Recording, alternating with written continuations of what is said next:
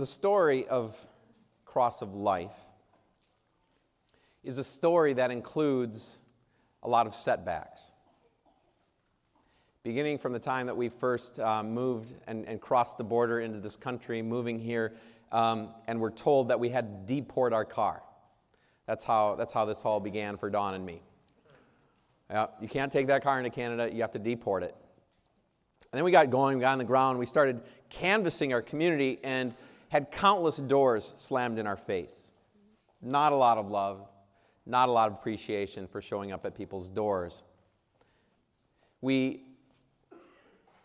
hand-delivered 10,000 invitations, the two of us, 10,000 invitations to a Christmas Eve service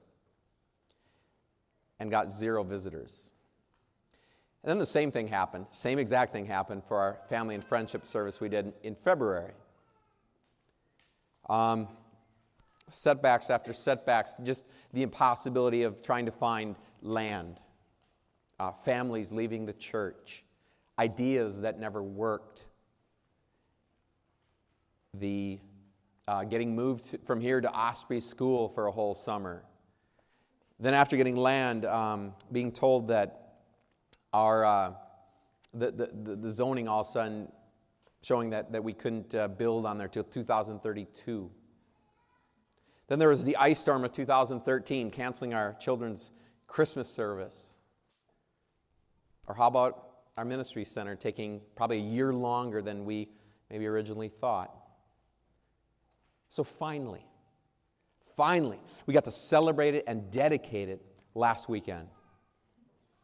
Finally, after 16 years, a chance for this congregation to celebrate a milestone and just enjoy an evening together after so many years of hard work. And we had it catered for that very reason, just so the hardworking people could just sit down and enjoy it for once. And then came out of nowhere the storm. No one's seen a cloud since, have you, in the sky? Or the 2 weeks before? But God knew what He was doing, and maybe this is just a metaphor for Cross of Life. Maybe this is a little microcosm of what God has been showing us and teaching us and doing here, over all these years. But then came the storm, and so on Saturday, midday, this crew was setting up out in the tent, setting up all the tables, making it look all beautiful, they had everything set up, and all those walls of that tent were open, sun was pouring in. It was just this beautiful, idyllic setting. And then the first wall of rain just came and blasted that tent and, threw open those walls and exposed where the drip lines are, soaking a number of those tables and hundreds of different leaks and stuff in the tent. So the crew went and patched up holes. They identified drip lines. They shored up the walls and then reset up all those tables again. And then they had all the walls down. Everything's battened down. The tables all set up. They decorated them. Everything's looking beautiful and gorgeous, battened down. We are ready to party, rain or shine. Ready to go. Okay, but it keeps raining all night long. And now what happens, even though the ground was nice and firm on Saturday, now the place is flooded. So Sunday morning, that crew was back in there.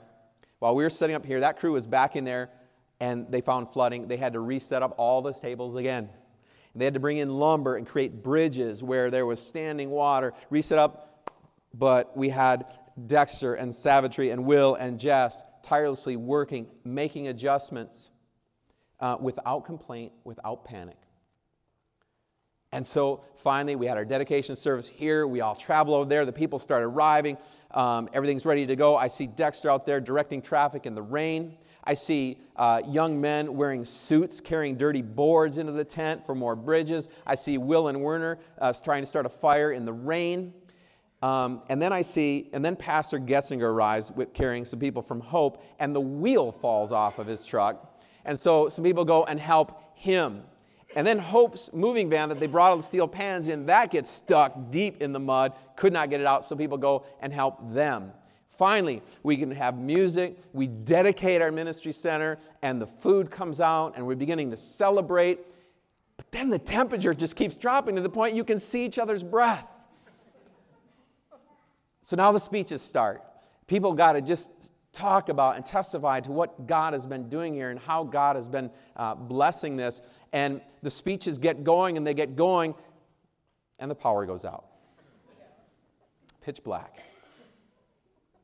And a soaked, exhausted Dexter, who'd been working solid the last 2 days, gets up, smiles still on his face, and goes and works on the problem. And I see nothing but joy on Savitree's face as she shows me the cake. And I hear nothing from the members and the people of Cross of Life, but God is good. And how thankful they are. And so the speeches continue. And the power goes out again. And again. And Dexter gets up again. And again. And again. How do you keep on keeping on? When life doesn't go the way that you want it to go, when life throws you a loop, when it keeps on putting challenge after challenge after challenge in your way, problem after problem, hurdle after hurdle, how do you keep on keeping on? We learn a lot about that from the Apostle Paul in his first missionary journey, that really the heart and core of it is in our text today. There's a lot we can learn about that, keeping on, keeping on. You see, Paul had been, the first real city he was preaching in was Antioch, Pisidian Antioch, not the Antioch that you have that strong church in over there north of Israel, but Antioch in Asia Minor. So Pisidian Antioch, he's preaching there for a while. He gets kicked out of Antioch, and he travels down to Iconium. So if you see our map again, he's up in Antioch, starting there, and then he's going to travel down here to Iconium. And he begins preaching the gospel there, and he wins a lot of converts in Iconium. But there's also some people in Iconium who did not like that, and they made plans to stone Paul. They're going to kill him, and he hears about the plans, so he flees from Iconium down to Lystra, just south of there. And he begins preaching now the gospel in Lystra. And that's where our text picks up. I'm going to read verses 8 to 10. In Lystra, there sat a man crippled in his feet who was lame from birth, and he had never walked. He listened to Paul as he was speaking. Paul looked directly at him, saw that he had faith to be healed, and called out, "Stand up on your feet." At that, the man jumped up and began to walk. So a man lame from birth was listening to Paul, believing in him. He was listening to what he's saying, believing in what Paul was telling him, and Paul heals him. Now, the locals of Lystra, by and large, worshipped the Greek pantheon of gods, the Greek gods. Maybe you've heard of some of them. Zeus was the father of these gods. And Hermes was the messenger of the gods. He was the spokesman for Zeus. And they believed that Zeus was the one who provided rain. This is a very dry region up in here, so very important. Zeus was the one that provided rain, and Hermes was the one who dispensed food. So they wanted to make sure to keep these gods very happy. Now, there was also a local legend in Lystra, old Lycaonian legend. And according to the legend, the gods Zeus and Hermes came down into it'd be right around here, the foothills of Phrygia. And they came down in disguise as mortal human beings, seeking for a place to stay. And they asked at 1,000 different homes, and no one would take them in. And finally they get to a cottage made out of straw and reeds, and they ask an elderly couple there, Philemon and Baucis, to take them in. And this old couple gladly welcomed them, and they provided a wonderful meal for them. They fed them a great meal, even though they had almost nothing. In appreciation, according to the legend, the gods Zeus and Hermes then they turned that little cottage of theirs into a golden palace, and the old couple were eventually turned into an oak tree and a linden tree, and they lived happily ever after. But all the homes of those inhospitable people were destroyed. So here's what happens. When the crowd saw what Paul had done, they shouted in the Lycaonian language, "The gods have come down to us in human form." Barnabas they called Zeus, and Paul they called Hermes because he was the chief speaker.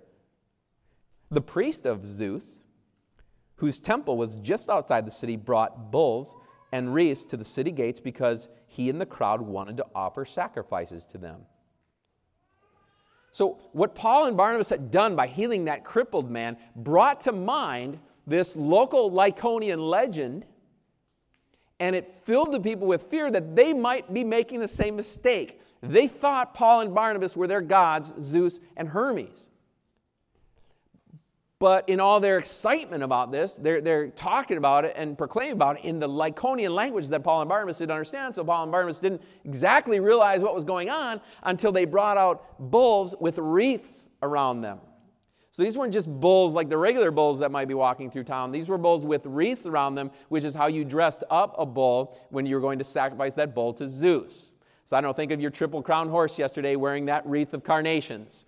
This wasn't just a regular horse that's going to pull your plow. This is something special. And in these cases, these bulls coming in with wreaths around them were going to be sacrificed to Zeus. And it dawned on Paul and Barnabas that this is what was about to happen. And this was not going to help them very much explain to the people the gospel message of Jesus. Now, was it? When they were sacrificing to them as Zeus and Hermes. So, we read on, 14 to 18. But when the apostles Barnabas and Paul heard of this, they tore their clothes and rushed out into the crowd, shouting, "Men, why are you doing this? We too are only men, human like you.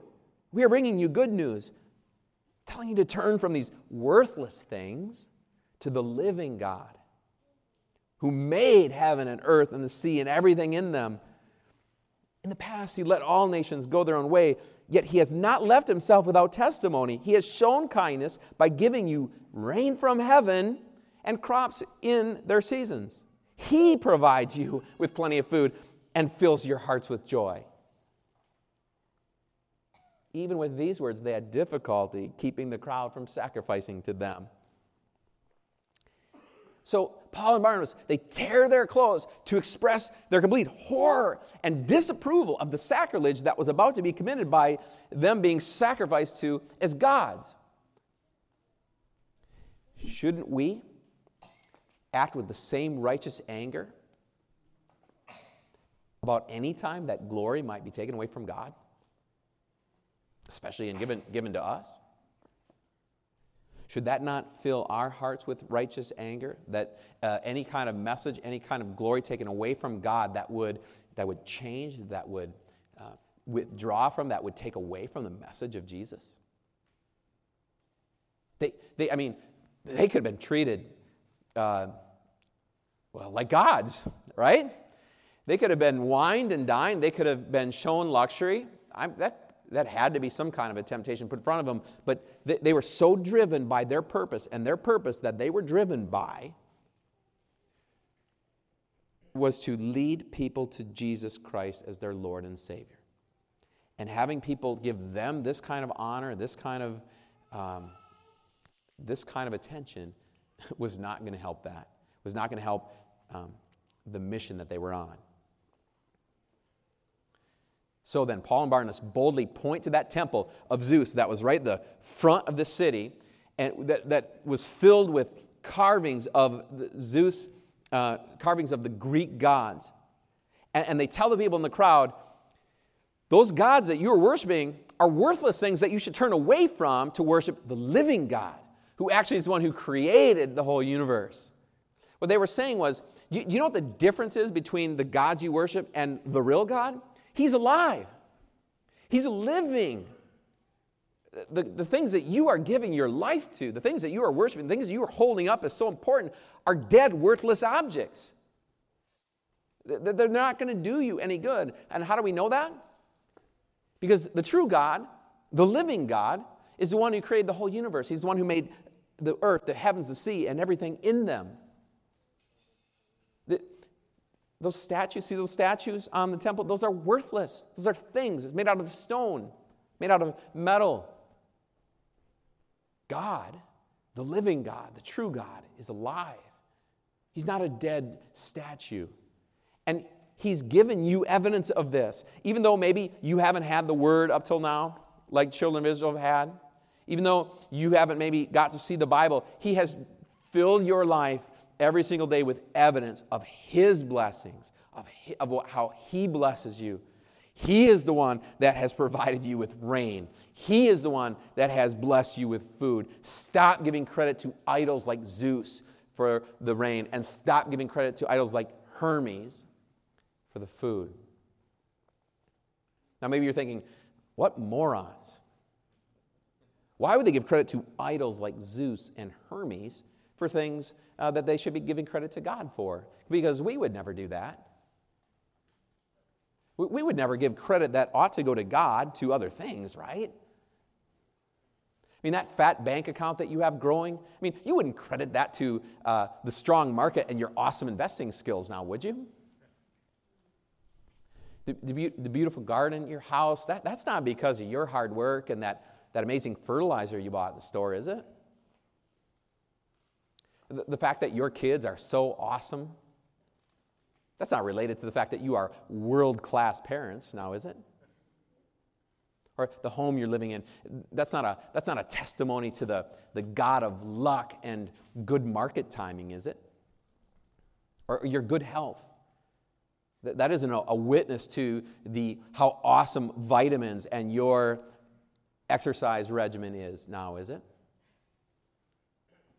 Or is it true that we often give ourselves and other false idols credit for the many things that the living God blesses us with? And even when these things or the people themselves plead with us to stop sacrificing to them, the people of Lystra had difficulty stopping giving credit that should go to God to other things. And don't we too? Friends, stop holding up as gods the things that God has blessed you with, the things that you and I should be thanking God for. God is the one that fills your heart with joy. So as you enjoy the things that God has blessed you with, and do enjoy them, as you enjoy the things that God has blessed you with, make sure that your praise for that doesn't go to the thing. Make sure that you're not praising that thing that God has blessed you with, whatever it might be. But make sure that your praise goes through the thing. Enjoy that thing, food, drink, material thing. Enjoy that thing, but make sure your praise goes through that thing to the God who has given it to you. That glorifies God. Now here comes some more trouble for Paul and Barnabas. There were some Jewish people from Antioch and Iconium, which were the first two cities they had just got kicked out of, who actually hated the message about Jesus these two were preaching so much that they traveled from Antioch and Iconium. You remember those were a little bit far away. Traveled from Antioch and Iconium to go to Lystra to wipe it out there too. And they got to Lystra, and somehow they won that crowd over. The same crowd that is sacrificing to Paul and Barnabas as their gods. They won that crowd over. Maybe they got the crowd to realize that Paul and Barnabas had been dissing their gods, had been saying that Zeus and Hermes really are worthless things that they shouldn't follow. But some way or other, they got that crowd so ticked off at Paul and Barnabas that the crowd stoned Paul. They threw rocks at his head until he wasn't conscious anymore. And then they dragged him outside of the city and they left him there for dead. Pick it up in verse 19. Then some Jews came from Antioch and Iconium and won the crowd over. They stoned Paul and dragged him outside the city, thinking he was dead. But after the disciples had gathered around him, he got up and went back into the city. The next day, he and Barnabas left for Derbe. They preached the good news in that city and won a large number of disciples. Then they returned to Lystra, Iconium, and Antioch. You know, the three cities they had just been run out of, strengthening the disciples and encouraging them to remain true to the faith. We must go through many hardships to enter the kingdom of God, they said. Now, what is the most incredible thing in this story? Is it the healing of the man who was crippled from birth? Is it the reception of Paul and Barnabas as gods? Or is it maybe the turn and tide of opinion that led the crowd to stone them? Is it the miracle that Paul survived the stoning? All incredible things, but actually it's none of those. The most incredible thing in this story is found in verse 20. But after the disciples gathered around him, he got up and went back into the city. Most incredible thing in this story, Paul got back up. He got back up and went right back into the city that he'd just been stoned in. And the very next day, he traveled.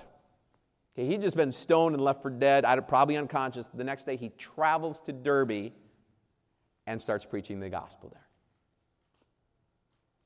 Paul got back up, and he kept going. Why?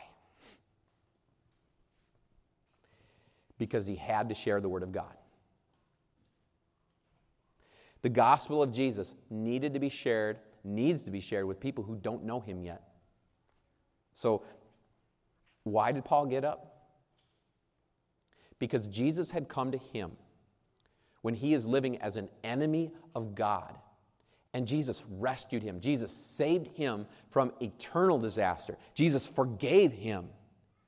And then Jesus made it very clear to him that he had lived, died, and rose again for him. The same thing that he has done for you. And that is why Paul got up.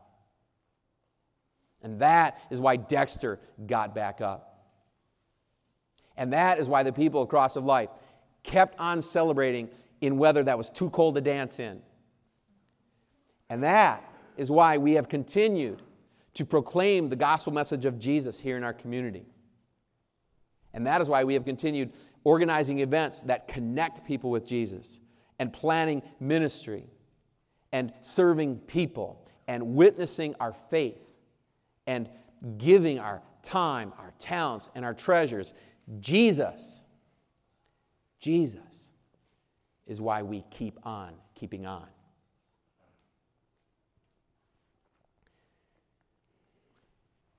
But couldn't it be a little bit easier? Couldn't it have been a nice sunny day last Sunday? Couldn't it be a little bit easier planting a church? Couldn't it be a little bit easier living as a follower of Jesus? Couldn't it be a little bit easier living today, here, in a way that honors God? I mean, wouldn't it have been nice if we got some kind of guarantee at the beginning of our lives, maybe the guarantee stamped on our birth certificate, no pain, no hardship, no disease, no disapproval, no death, guaranteed? Sorry. No one gets to go through life unscathed. We can expect trouble.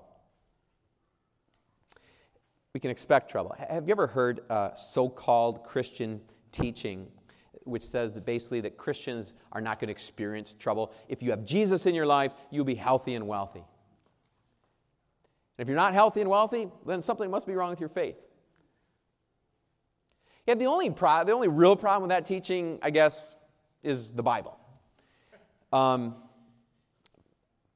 on. Paul, the Apostle Paul, was he healthy and wealthy? What about Jesus himself? What about, just think about the Old Testament prophets, Jeremiah living in a mud pit, Elijah hiding out in caves, having a death threat on his life, or some of the New Testament followers, John the Baptist eating grasshoppers, the apostles traveling with only what they could carry, staying at other people's homes. Was something wrong with their faith?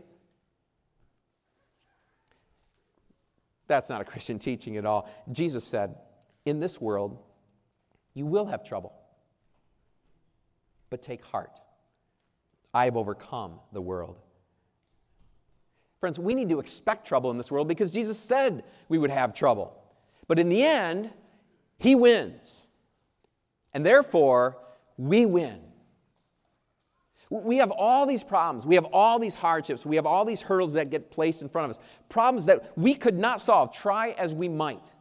But all of our problems, all of our troubles, all of them get solved in the victory that Jesus has won for us. The gospel, the good news for you and me is that Jesus has overcome the world. And that message has changed our lives. And that message is what keeps us going. That is the message that keeps us keeping on. In the meantime, we can expect trouble. When I do premarital counseling with couples before I marry them, I tell them to expect trouble. Okay, that's what happens when you take two sinful people and put them in the same house together. Expect trouble. And expecting trouble will be one thing. It'll be the first thing that will help you maybe get through the trouble. All right, expecting it. Now, we as a church that follows Jesus, as we proclaim the message of Jesus in the community around us, we also should expect trouble. We shouldn't expect that it's just going to go easy, that there won't be any pushback, that everyone will just love to hear what we have to say and love what we represent, what we're about here at Cross of Life. We should expect some pushback. We're surrounded by the enemy that wants nothing to do with the message of Jesus. But if we are going to keep on keeping on, if we are going to keep going, if we are going to get through that trouble, we must not only expect trouble, we must also trust in the Lord. That He knows what He's doing with that trouble He's allowing us to have, and He's going to get us through that trouble. The Bible makes it very clear that Christian suffering is not pointless. It has a purpose. It has a purpose. Listen to what the Apostle Paul, who was stoned and left for dead, writes when he's writing to the Romans in Romans chapter 5.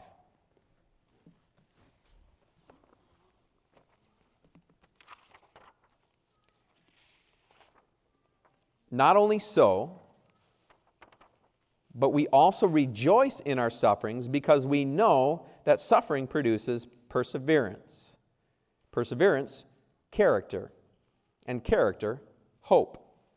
And hope does not disappoint us because God has poured out His love into our hearts by the Holy Spirit, whom He has given us.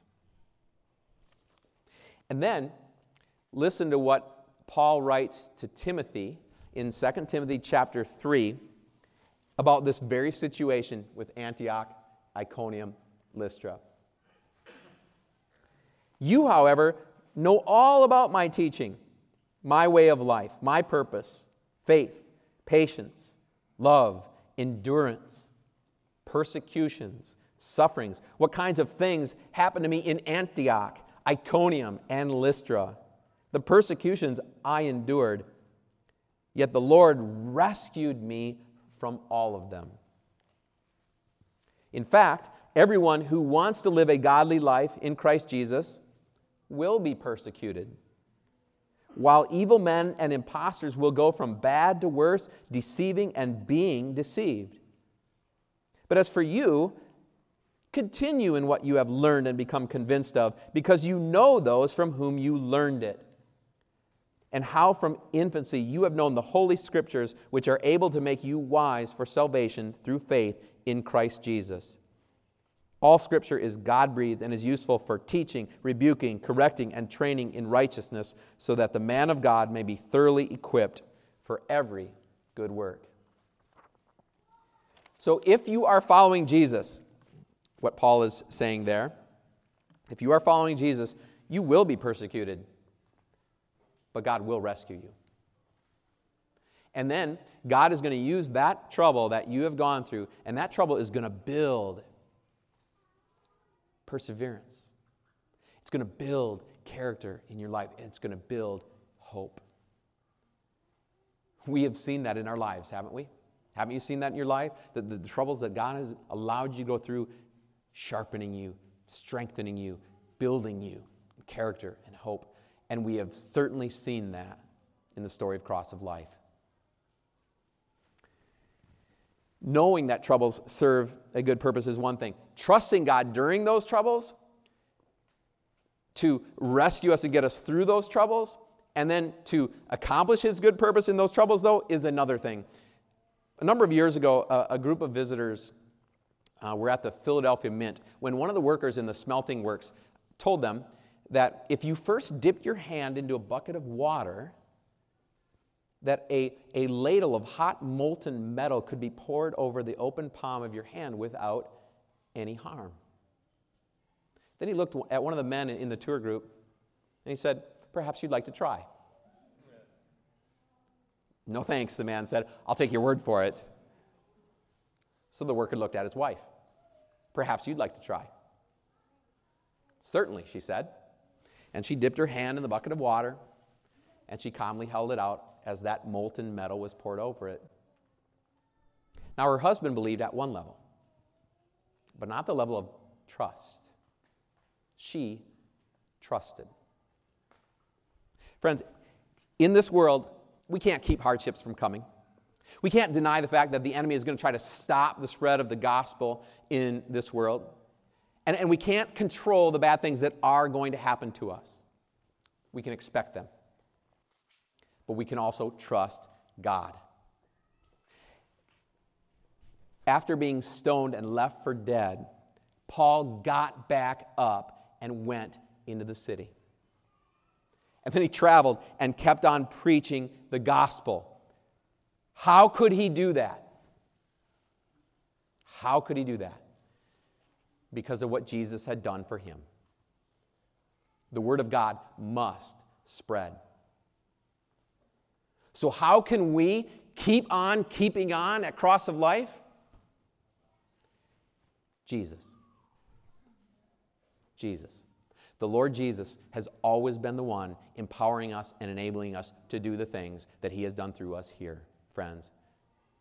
Let's keep on keeping on with Jesus. Amen. And the peace of God, which transcends all understanding, keep our hearts and minds through faith in Christ Jesus. Amen.